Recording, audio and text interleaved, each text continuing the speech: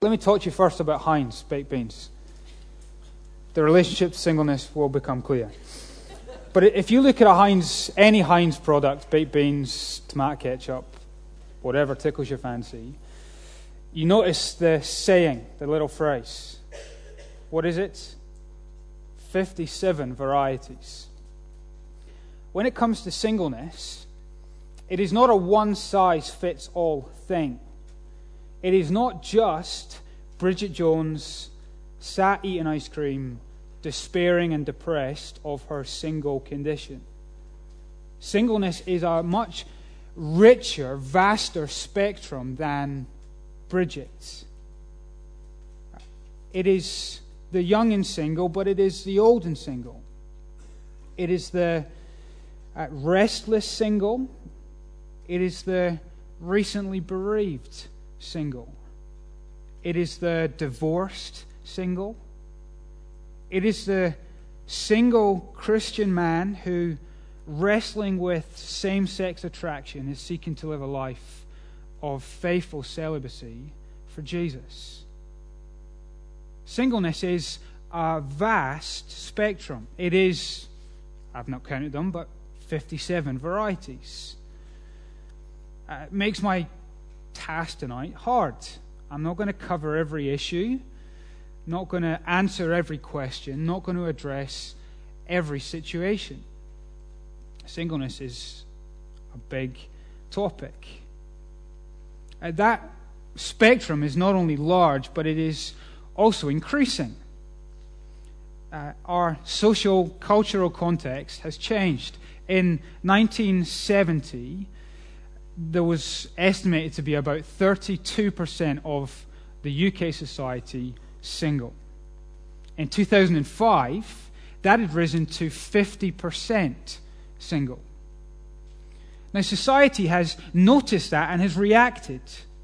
So, manufacturers, marketers have targeted that particular demographic. So everything from holidays to the size of portion you can buy in a supermarket to how you can get a mortgage is particularly honed for those who are single. It's a good thing.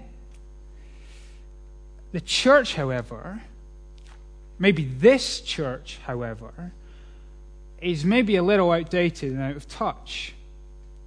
Singles can find churches, this church, a very uncomfortable place to be.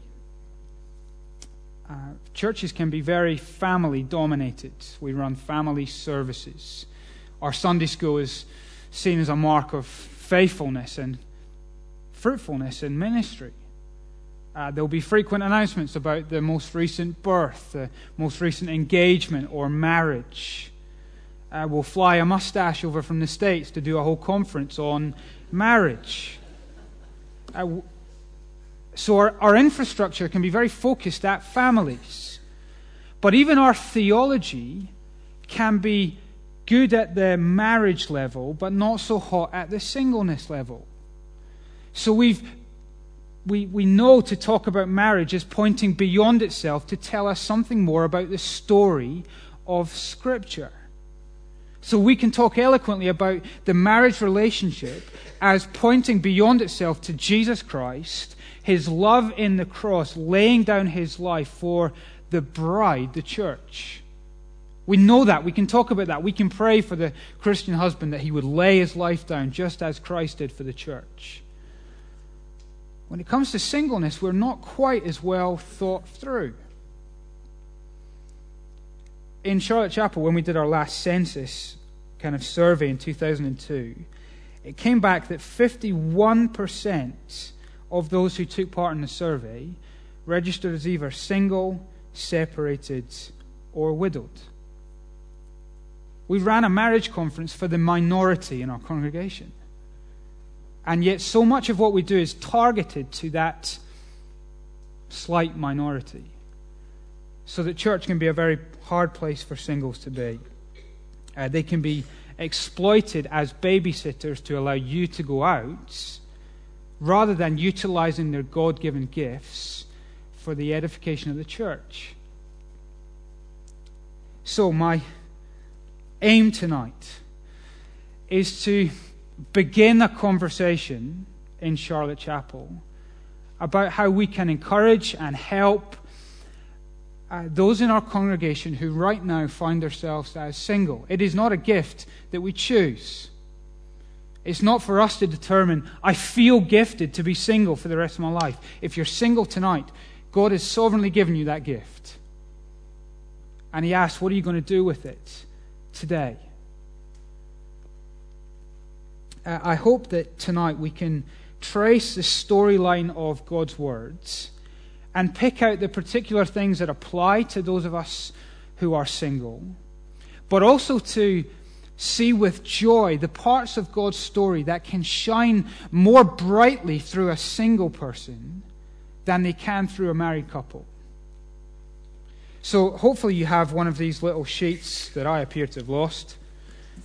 This will tell you roughly where you're going. This may be useless, it may be helpful, but that's roughly where we're going tonight as we kind of run through Scripture and at points try and apply some of the things to our current situations. Let's start at Genesis 1. Scene 1, page 1. We find ourselves in marriage and procreation. Some of you will know the story. Adam and Eve, created by God and given the same command as the animals. Genesis 1, verse 28, be fruitful and increase in number. He then says, a man shall leave his wife, leave his husband, leave his mother and father. We're getting there. It's going to be a long night. Leave his father and mother, unite to his wife, and they shall become one flesh. Now, what does that tell you? It tells you that obedience to God's command and enjoyment of His blessing comes through marriage and procreation. To obey God and to enjoy blessing meant making babies in Genesis 1. Now, as you trace through and scroll through the pages of your Bible, you pretty quickly get to Abraham. In Genesis 12, God makes a promise, a covenant with Abraham, and He says, I will make you into a great nation, I will make your name great, and to your offspring I will give the land. So, blessing from God is intimately tied to offspring. The extent to which Abraham's offspring will flourish or fade will be the extent to which blessing comes or goes.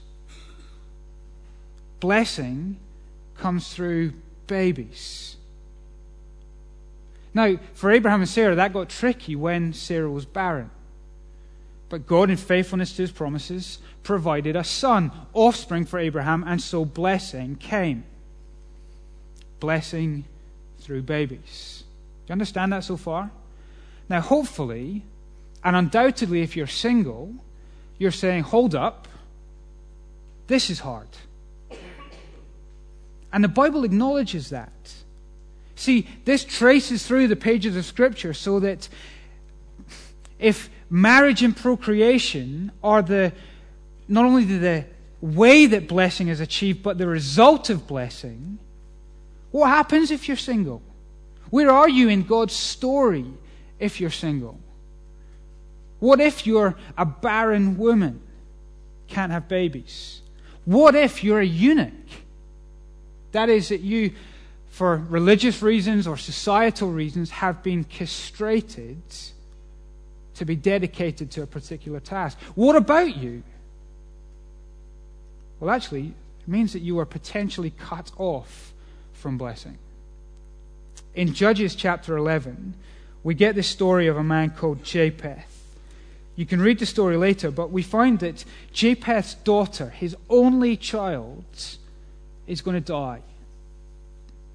And she asks her father Japheth, she says, Dad, please give me 2 months before I die to go out with my girlfriends into the hills to mourn for 2 months.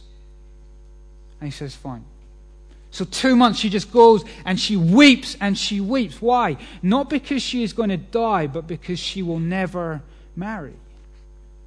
If she dies, then her family, her dad's name will be cut off, and there will be no blessing for that family.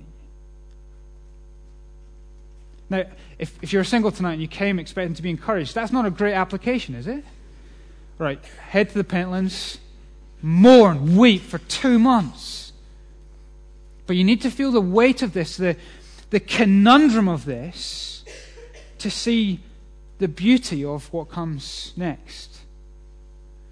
That we come through the pages of Scripture with weeping at the potential of being cut off from blessing.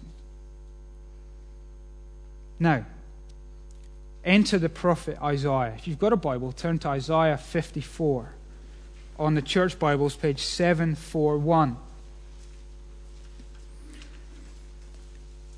We meet in Isaiah 54 a barren woman. And she sings. Now you may expect, given what we've just seen, that this song is going to be a dirge, a lament. It's Coldplay-esque in its sound. But look at what the song sings in chapter 54 of Isaiah.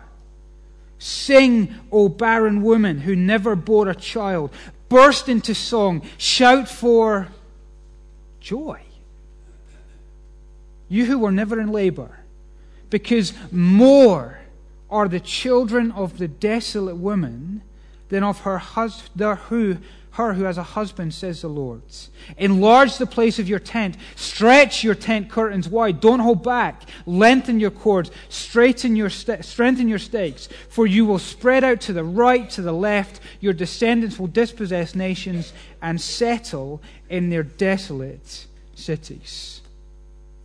A barren woman singing for joy, getting house extensions left, right, down and up, because she is going to have more offspring than the woman who has been in labor. That's interesting. Where did that come from? Now turn over 2 more chapters to Isaiah 56.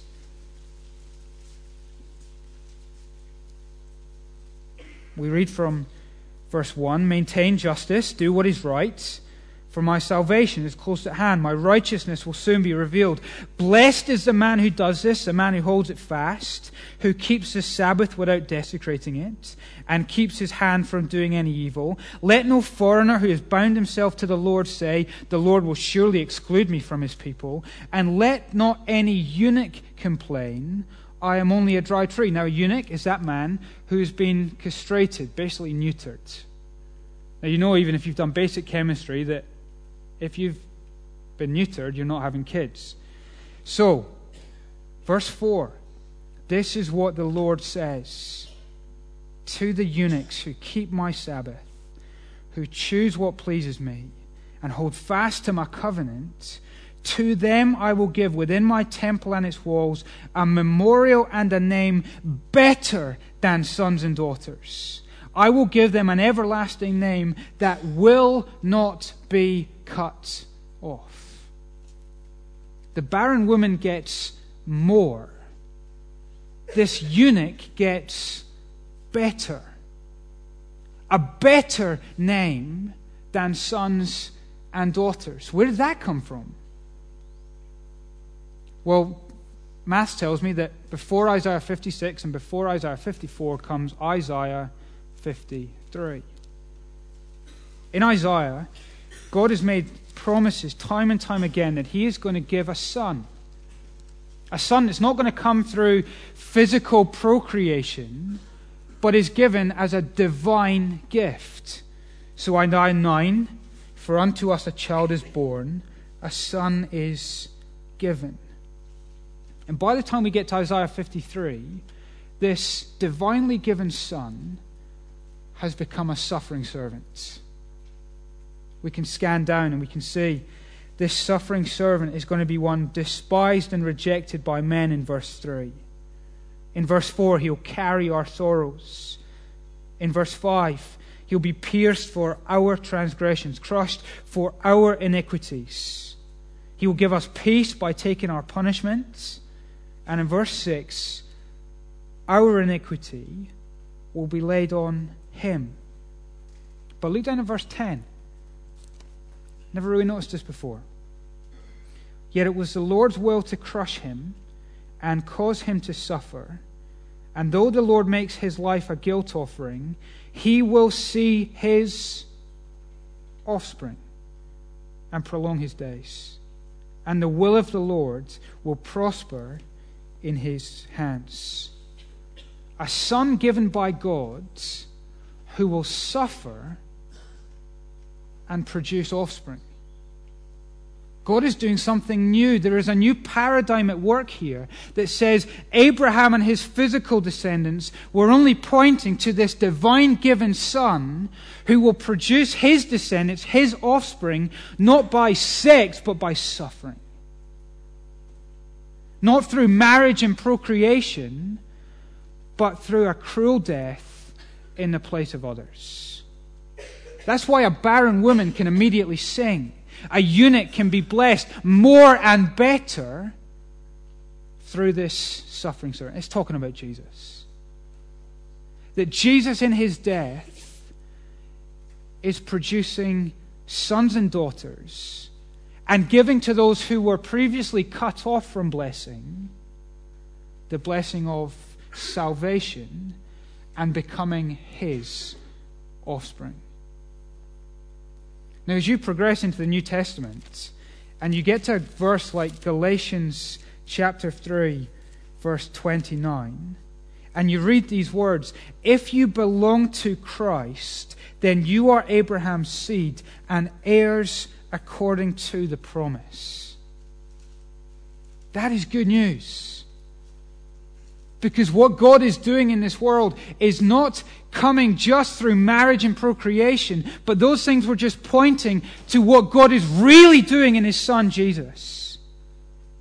He is bringing blessing to those who were once cut off. He is bringing life to those who only deserved punishment. And how do you belong to his offspring? By belonging to him. By faith in him. That's why Acts 8 is really sweet. Who is it? A eunuch. Someone who would have been cut off. What is he reading? Isaiah 53. Isn't that interesting? He reads Isaiah. Peter says, this suffering servant is Jesus, that if through faith in him you can know life. A eunuch receives a blessing better than sons and daughters as he meets Jesus Christ. Now let's pause there and apply. Specifically to those who find ourselves single today. Where is your identity? Culture will tell you that a large proportion of your identity is determined by and hangs upon your relationship status. It's on the Facebook page. Single, married, engaged, it's complicated. The world will tell you that you are only a half until you receive a better half. Actually, this reminds us from God's story of salvation that your identity is not found in union to any spouse, but in union with this suffering servant, in union with the Lord Jesus Christ. You are not a half until you receive a spouse. You are nothing until you receive Christ. But in Christ, you lack no good thing. That's good news. Union with Christ, a reminder of our true, fundamental identity. He was smitten for me, struck down for me, pierced for me. Everything that he is and everything that he does is mine. He is my identity. Now, that is a comfort, I hope, in and of itself, but it's also a responsibility. Here is one of the things that, if you are single, you can wonderfully put on display to God's glory, to a watching world. You can look at single friends, maybe who don't know Jesus, who are clamoring from relationship to relationship, trying to find satisfaction. How distinctive if a Christian single person can say, I am content in Christ. I need no other. What a witness that is. I'm not saying that it is easy. You can remind those of us who are married that our fundamental union is not with an earthly spouse, but with that suffering servant. He's our identity. It is to be united with Him. We live amid a world that thinks along the lines of the movies like The 40-Year-Old Virgin or The Best Exotic Marigold Hotel, that says whether you're 40 or 80, the answer to your singleness is found in sex and relationships.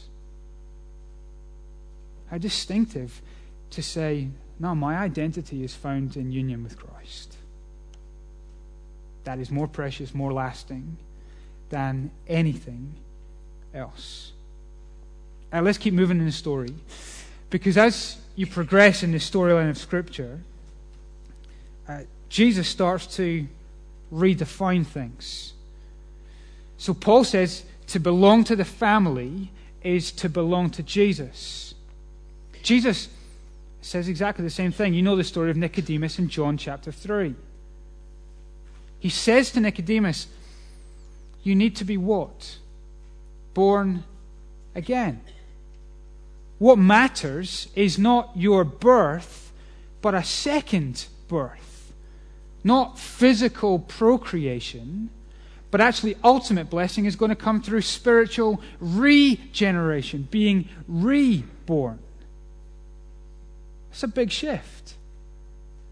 So that the eunuch or the barren or the single is not cut off from God's blessing or family, but actually anyone can be born again. Jesus says, whoever believes in me shall not perish, shall not be cut off, but will have everlasting life. He's creating a new family.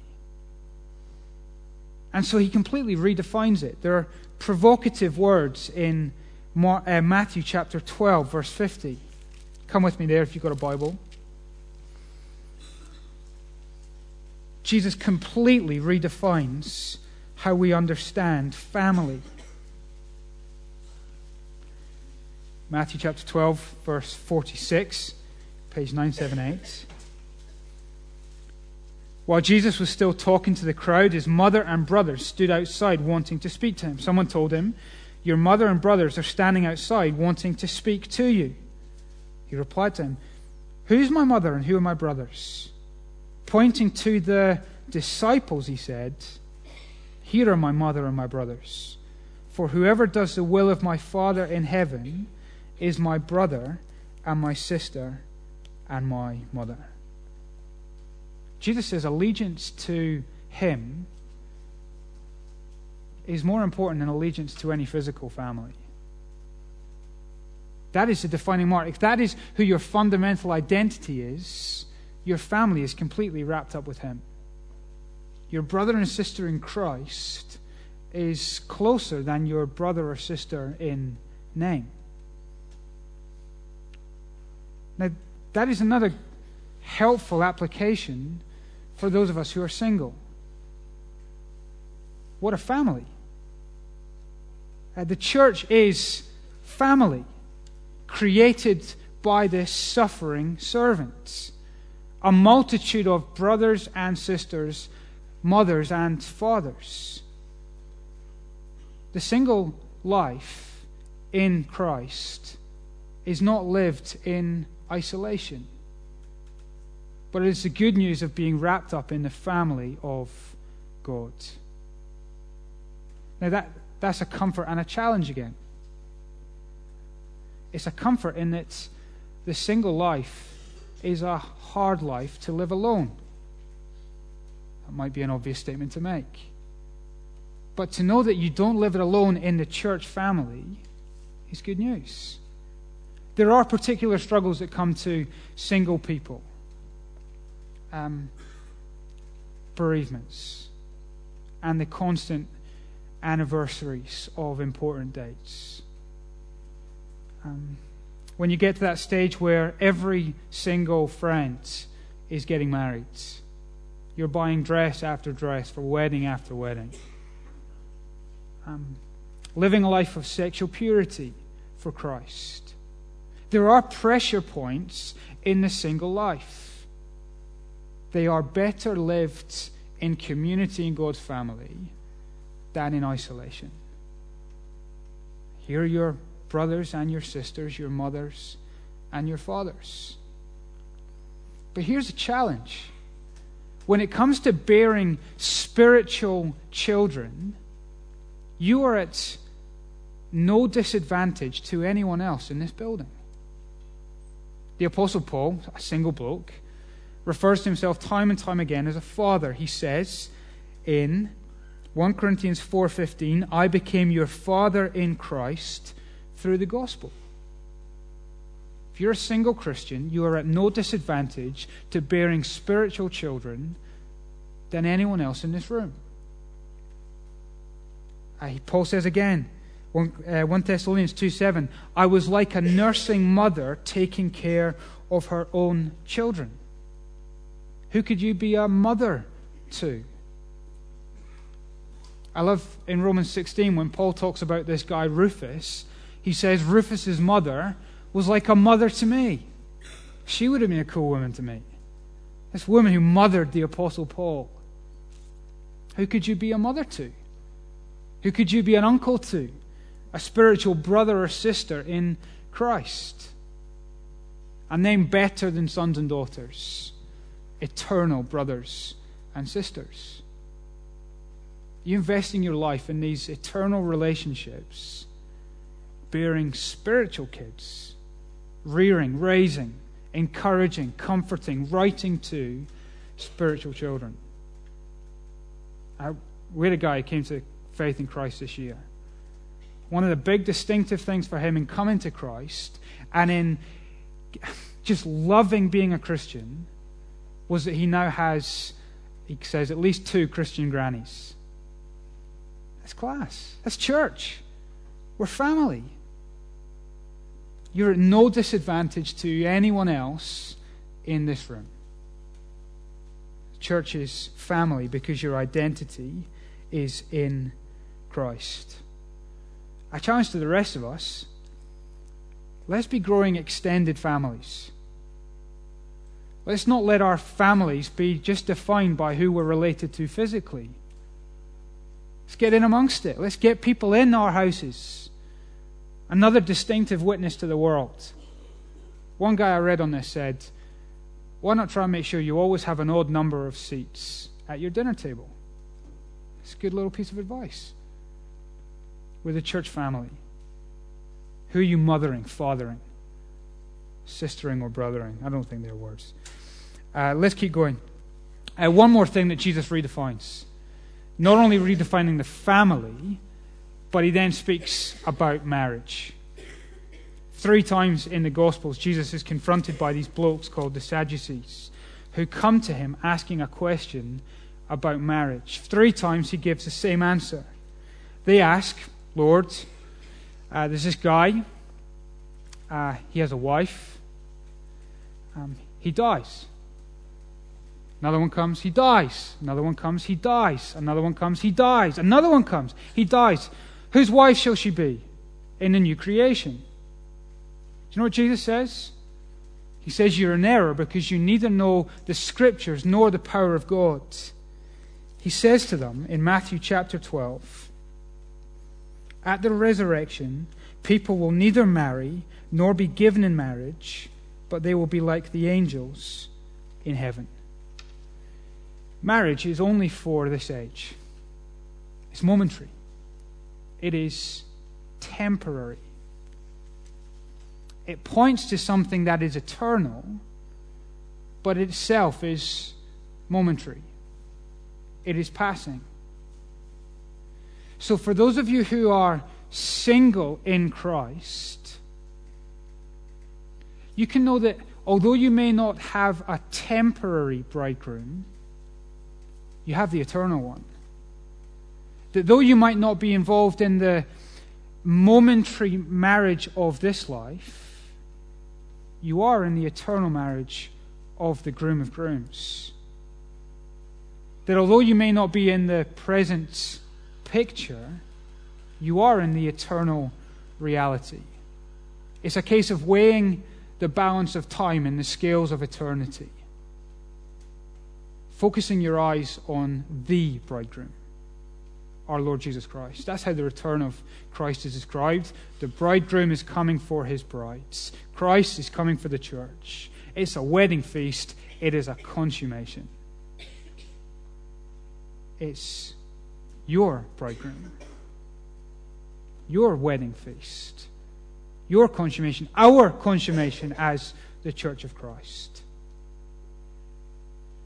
So the single life must be one that is lived for eternity, knowing that these days are short in comparison to eternity. So how do you live between now and then? Well, devoted to the bridegroom Christ. Let me just speak briefly about two potential dangers for the single person. One is to worship the idol of dependence. One is to worship the idol of independence. Let's do independence first because it tends to be a blokey one.